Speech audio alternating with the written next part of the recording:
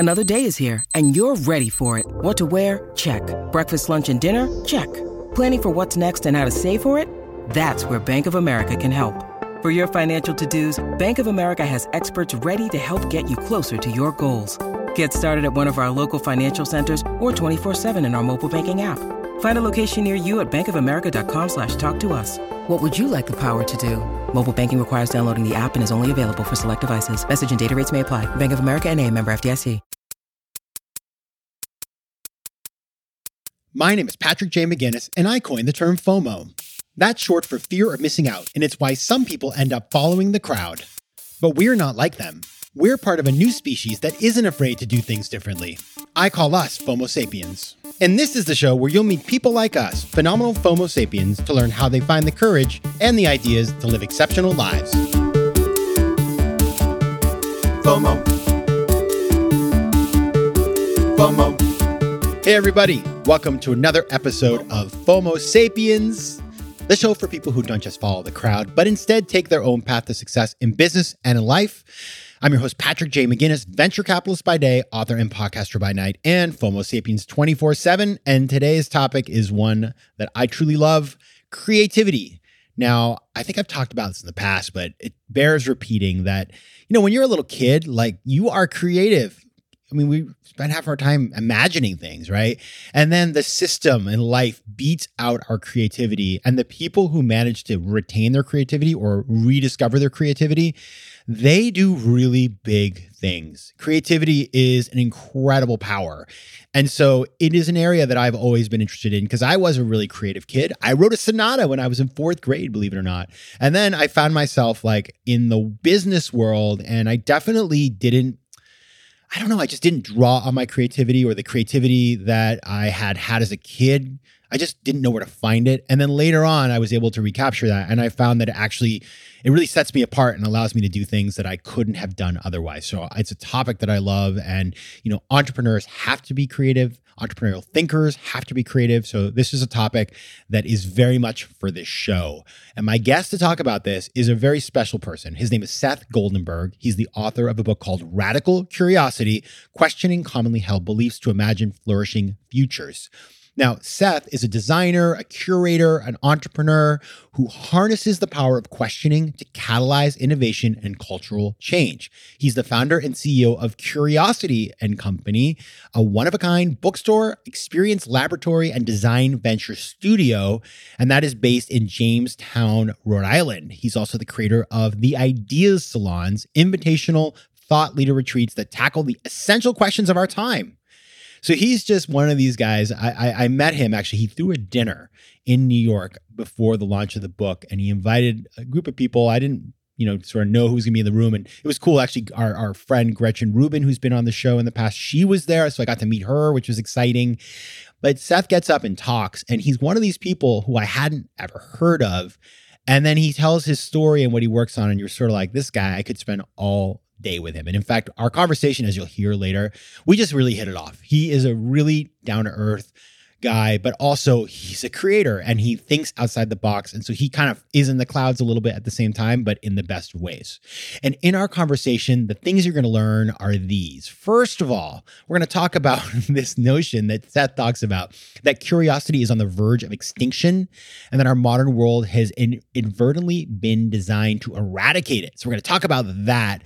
Then we're going to talk about the danger of putting structure around everything. And it's funny because he's a designer and I'm sort of an entrepreneur business person. I want to put structure on everything. And he just tells me, don't do that because it can kill curiosity.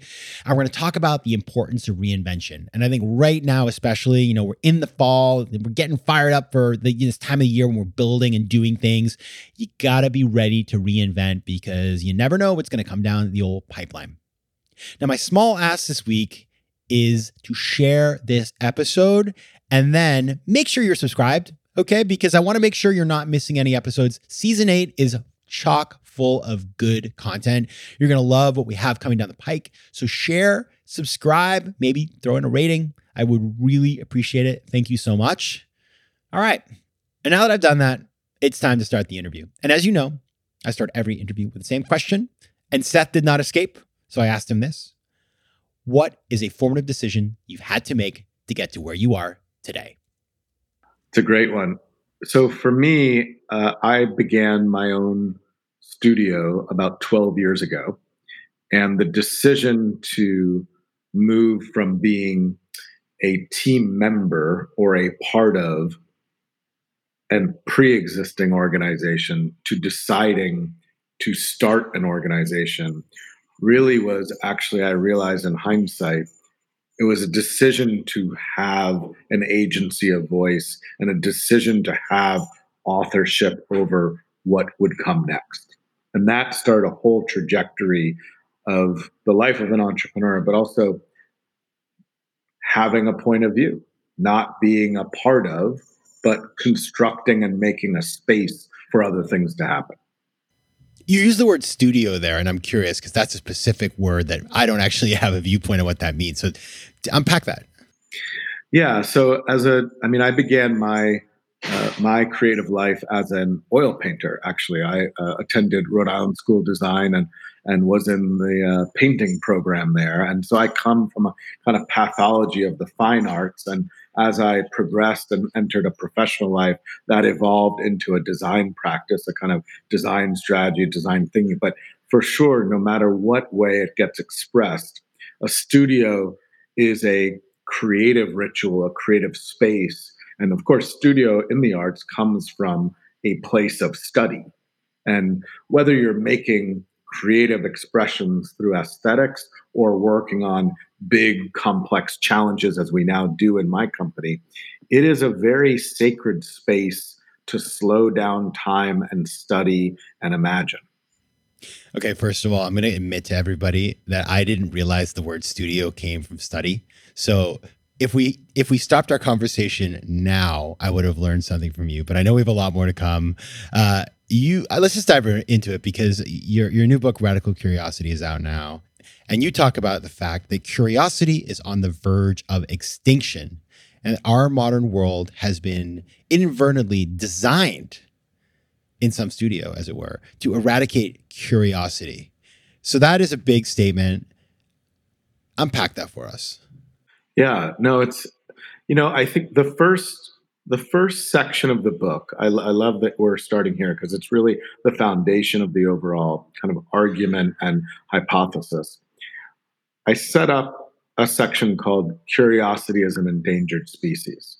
That's essentially the first chapter, the first section of the book. And I think that we in our studio, my team and I, have had the privilege of working with almost every sector, every industry, from finance to health care to education. We've been working in tourism and government.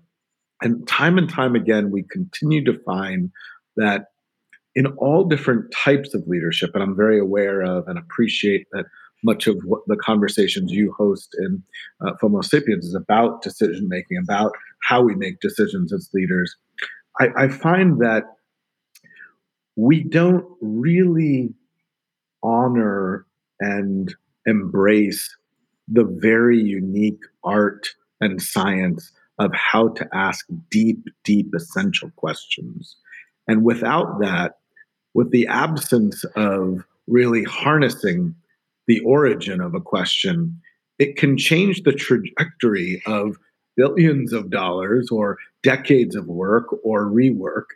We've decided to really hone in on that observation and develop a methodology to help teach leaders and organizations how to ask great questions and understand how to excavate the importance of questioning, and not just passive questioning. But when we say radical curiosity, radical comes from the kind of Latin root of radicalis, which really means root, to get to the roots of things.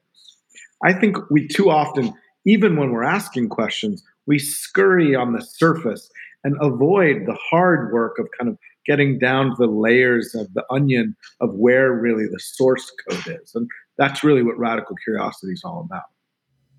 So give me an example, because this notion that curiosity is, disappearing, like how does that play out in a practical setting that we all sort of live with on a day in, day out? And I'm just thinking to some point, it's like nobody remembers facts anymore. We just Google everything and assume it's true. Like that is like a very Patrick, that, by the way, that was not Radicalis because that's pretty obvious, but take us into the Radicalis zone in how this is playing out. Absolutely. No, I love it. I mean, there's two examples I often give. I mean, I think that, I often love this anecdote. A company X, Fortune 50 company, learns about this new idea of the Internet of Things. It's sexy. It's a buzzword. Everybody's excited about it. And we say, well, we should probably get into that business. Let's get into the Internet of Things business. And now we get together as a management team. We say, well, we don't really know much about it. We should get some thought leaders involved. Let's have a symposium. Let's get a conference. Let's get a bunch of smarty pants together. Now, okay, we're going to have them at our corporate headquarters. Now, all of a sudden, we need to host them. Now I'm on the committee for parking to figure out where the people who might have and what happens is we wind up getting so many degrees away from the origin. Now my project is to manage the parking of the conversation, right? The actual logistics. And I think it just happens operationally, inadvertently.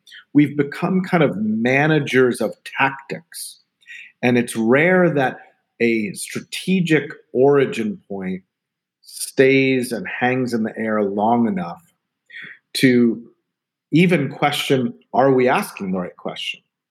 One way I talk about this also is even in a more revolutionary sense, take Obamacare. When Obamacare was being brought to the Supreme Court, we were hosting a salon at the time, a gathering of some of our colleagues and network of troublemakers who love questioning.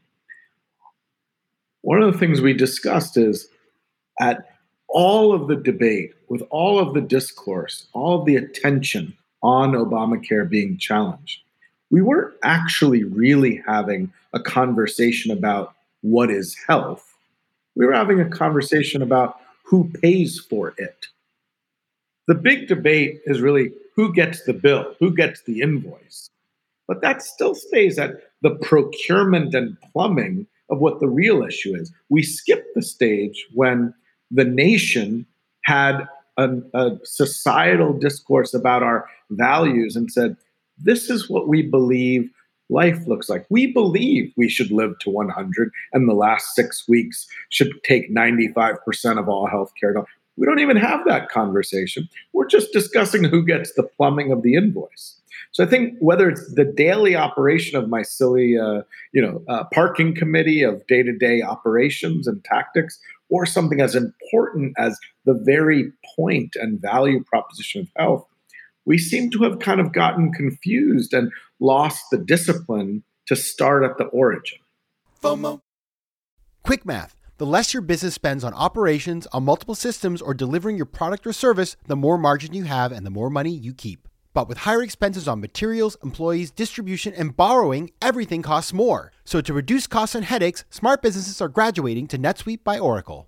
NetSuite is the #1 cloud financial system, bringing accounting, financial management, inventory, and HR into one platform and one source of truth. With NetSuite, you reduce IT costs because NetSuite lives in the cloud with no hardware required, accessed from anywhere. You cut the cost of maintaining multiple systems because you've got one unified business management suite. And you improve efficiency by bringing all major business processes into one platform, slashing manual tasks and errors. Over 37,000 companies have already made the move, so do the math. See how you'll profit with NetSuite. And with rising prices everywhere you look, you gotta do the math and save money. Good news, by popular demand, NetSuite has extended its one-of-a-kind flexible financing program for a few more weeks. So head over to netsuite.com/FOMO. That's netsuite.com/FOMO. netsuite.com/FOMO. Tudo bem, meus queridos FOMO sapiens? Now that right there was Portuguese. And as you know, I love speaking foreign languages. But I'm not alone. 1 in 5 Americans have learn a new language on their bucket list. If that's you, make 2024 the year you finally check it off that list with Babbel, the science-backed language learning app that actually works. Don't pay hundreds of dollars for private tutors or waste hours on apps that don't really help you speak the language. Babbel's tips and tools are approachable, accessible, and delivered with conversation-based teaching so you're ready to practice what you've learned in the real world. Now, FOMO Sapiens, you know I speak 4 languages, and it takes work to stay on top of them, especially with French. C'est difficile. But with Babbel, I'm able to practice practical conversations that I can actually use in the real world. Here's a special limited time deal for our listeners. Right now, get up to 60% off your Babbel subscription, but only for our listeners at babbel.com/FOMO. Get up to 60% off at babbel.com/FOMO. That's spelled BABBEL.com/FOMO. Rules and restrictions may apply. FOMO. Is it, let me ask a question. Part of it, what it feels like I'm hearing, and you'll tell me if I'm on the right track, or you can tell me I'm wrong, even though it's my show, is that when you have these very big, it could be a big problem, small problem, but when you jump into the world of, where curiosity exists, which is not structured and it's messy and people can say things that might be wrong and they might take risks. A lot of times people immediately try to impose structure as a way of addressing the fear. It's like, oh, I don't like this. It's uncomfortable. Let's put some structure. Let's figure out who's going to organize the parking. And then all of a sudden you spend so much more time in the structure place that you never achieve the objective in the first place. Is that fair? I think that's a very, very big part of it, and I'm glad you called it out. I mean, I think that's, again, especially just very, really respectful to the decision-making thesis, and I love that this is part of the theme of your platform. I think we've designed the 21st century corporation to be an apparatus that forces us to lose the plot. To your point, right?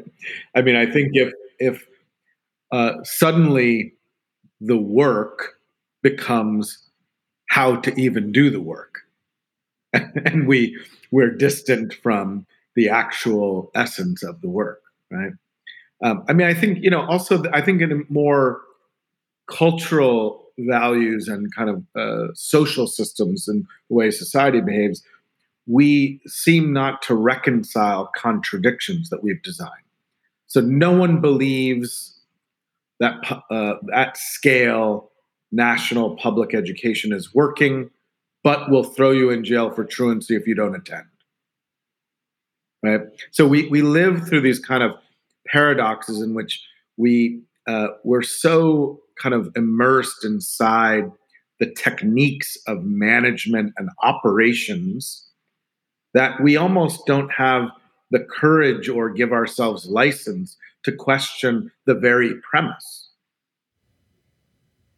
Yeah, it makes sense. And I'm just thinking as you're talking, I'm like, you can tell you were educated as a painter and I went to an MBA program because I do want to, it's like, I want to put structure. I've learned to do less of that, but I do. It's like structure is the solution for me. Whereas as a creator, like you're like, let's question it all. Let's, do something that hasn't been done and take a risk. And you cite Miles Davis, right? So Miles Davis I'm obviously a huge fan. If everybody wants to listen to one album this weekend, listen to Miles Ahead. It's my favorite Miles Davis. My brother's a jazz musician. He indoctrinated me into the world of Miles Davis.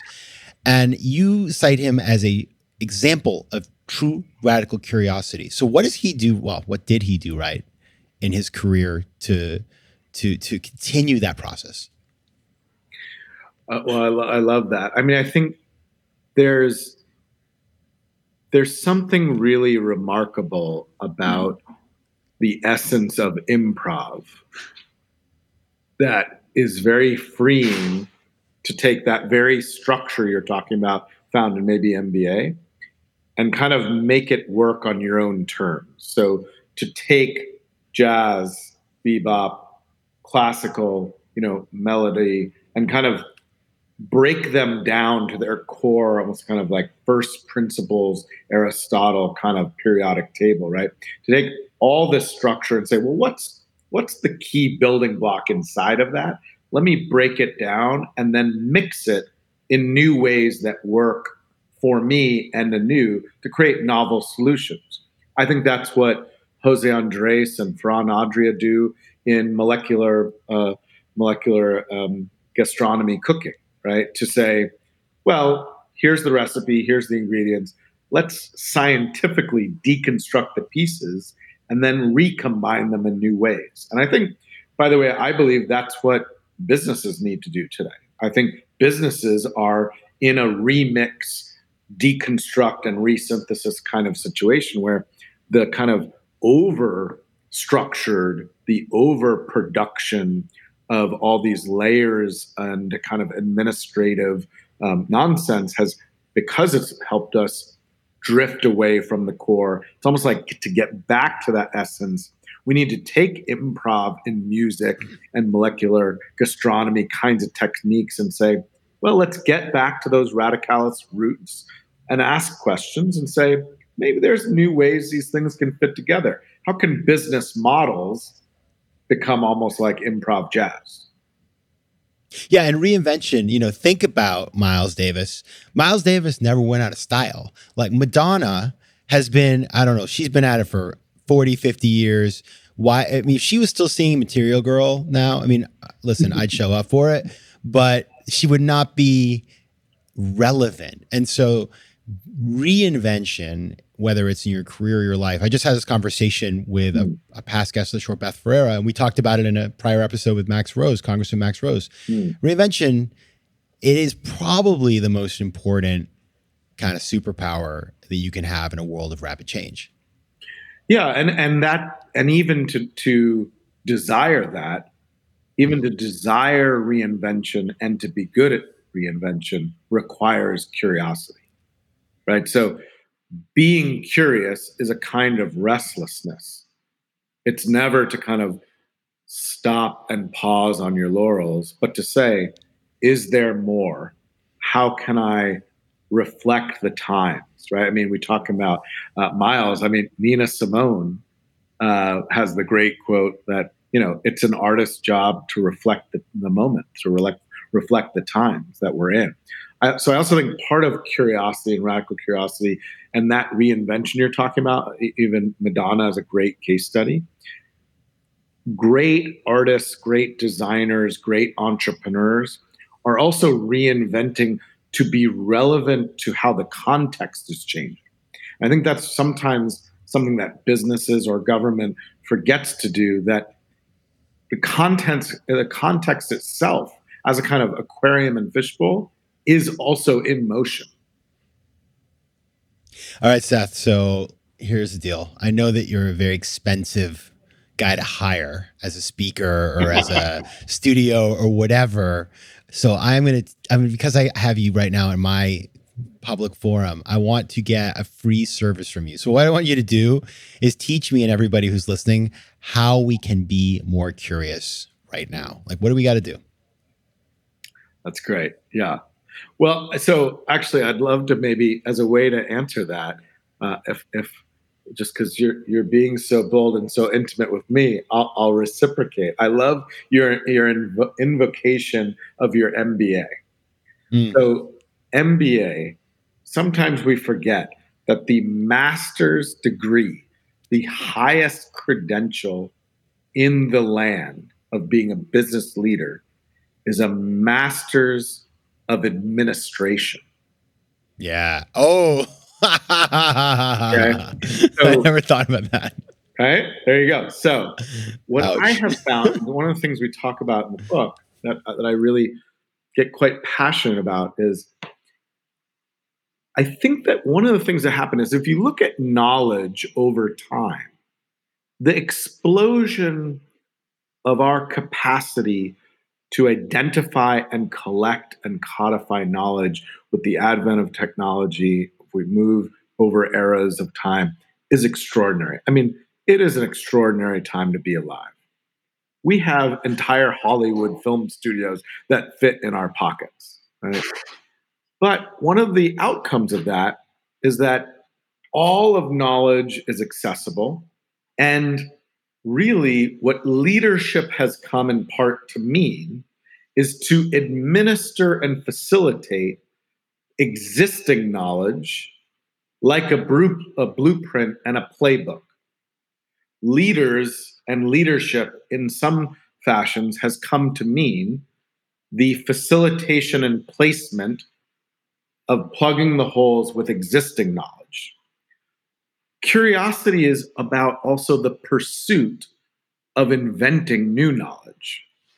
I mean, we forget, a lot of folks see research as very nerdy, very specialized, happens over there. It's the R&D group. It might be deep science. It might be deep long-term invention, long processes. But research is a form of creation of new knowledge. And I think one of the things that I would advise, because you've asked such a beautiful question, that there is almost like two timelines that organizations and leaders need to balance, especially as it relates to decision making. We need to operate and distribute existing knowledge, but simultaneously be in the development of new knowledge. And those things are nuanced and different, but are needed to happen simultaneously in order to keep doing that refresh and reinvention you were just talking about. And I think sometimes what happens is, to your point earlier, organizations get so complex and we're always firefighting the thing that's coming at us right now that we wind up by default prioritizing the operationalizing of the existing knowledge just to get through the day. And slowly, inadvertently, we deprioritize the work of creating new knowledge, which is really where curiosity is flourishing and is fed as a desire. So I think I would be always thinking about diverse timetables and the diverse ways that knowledge operates, not to administer only what we know, but to be in pursuit of maybe what we don't know. FOMO. The subtitle of your book is Questioning Commonly Held Beliefs to Imagine Flourishing Futures. Let me just say that again, because it's a lot of words. Questioning Commonly Held Beliefs to Imagine Flourishing Futures. Now, commonly held beliefs, we talk about this on the show. It's the idea of herd thinking, which is part of FOMO. It's sort of like everybody's doing this, so it must be right. I'm going to go and do that with them. How do you do that? How do you question those beliefs? Because it can be very difficult and uncomfortable. Yeah, absolutely. I mean, I think it's happening all around us, especially now. And it's one of the reasons I wrote the book now and, in fact, focused on its development during the pandemic. Because it felt like during the pandemic, so many of our social systems were facing a kind of existential crisis, right? What we thought was public health or our capacity for health suddenly felt like it disappeared. The predictability of the workplace, the ability to go to school, all the kind of public sphere infrastructure seemed to just be collapsing. And I think that for me, questioning commonly held beliefs even requires being able to see the patterns and often those camouflaged patterns that are imprinted in the way that we live. I think, I talk about we are born into what I call legacy narratives. We inherit social and cultural behaviors and patterns by generations before us. And sometimes we don't even question them because they've become so ingrained, we think they are unquestionable. But whether that is, intense topics from racism to gender to gun violence, the big issues that we are contending with today, I believe that we are kind of going through a kind of growing pain between legacy narratives and emerging new challenger narratives. And why there is friction, why we see these kind of spectacular moments like Black Lives Matter or the Me Too movement, is almost like our nation is reconciling with which narrative it wants to become. We are actively, whether it's by design or by convergence of circumstance, we are questioning the commonly held beliefs that are the undercarriage operating system of our culture right now. And when we see these things in the news, these are just kind of like what I call upending indicators, right? So it's interesting to almost kind of be a detective and be reading the news with this set of goggles or this lens in mind to say, oh, that's happening because the whole country is wrestling with who we want to become next. You're right. And if you think about the notion of radicalis, the root, everything that happens, in the world, it's not like just things just randomly happen. Generally, you can go back and trace those things. And if you do the work of it, which I think few of us do, right? We're especially as Americans, we're about the now and the future. It's just our culture. Whereas if you go to other places that have longer history, people spend much more time thinking about what happened 500 years ago. But if you don't do what you're saying, you're missing, that's a great opportunity to be curious, right? Absolutely. Now, Seth, what I appreciate about all of this, especially the subtitle of the book, talks about imagining flourishing futures. And the great thing about that is there's an inherent optimism, because nobody's like, let's think of the future. Like, let me just paint you a picture of despair, like a dystopian kind of thing. I hate those kinds of movies, by the way. I don't need a dystopian future. I need a nice one. But obviously it's not easy. And so, as somebody who, having got to know you a little bit of time, spent some time with you at dinner and other things like that, I see that you are, as a creator and as a person who's curious, you are focusing on optimism. How do we cultivate optimism in times where, it can be easy to feel discouraged? Yeah, no, I love that. And I'm with you on that subgenre of films. In fact, I talk about that in the book. If you look at, dystopia has its own multi-$100 billion box office take, right? Yeah, totally.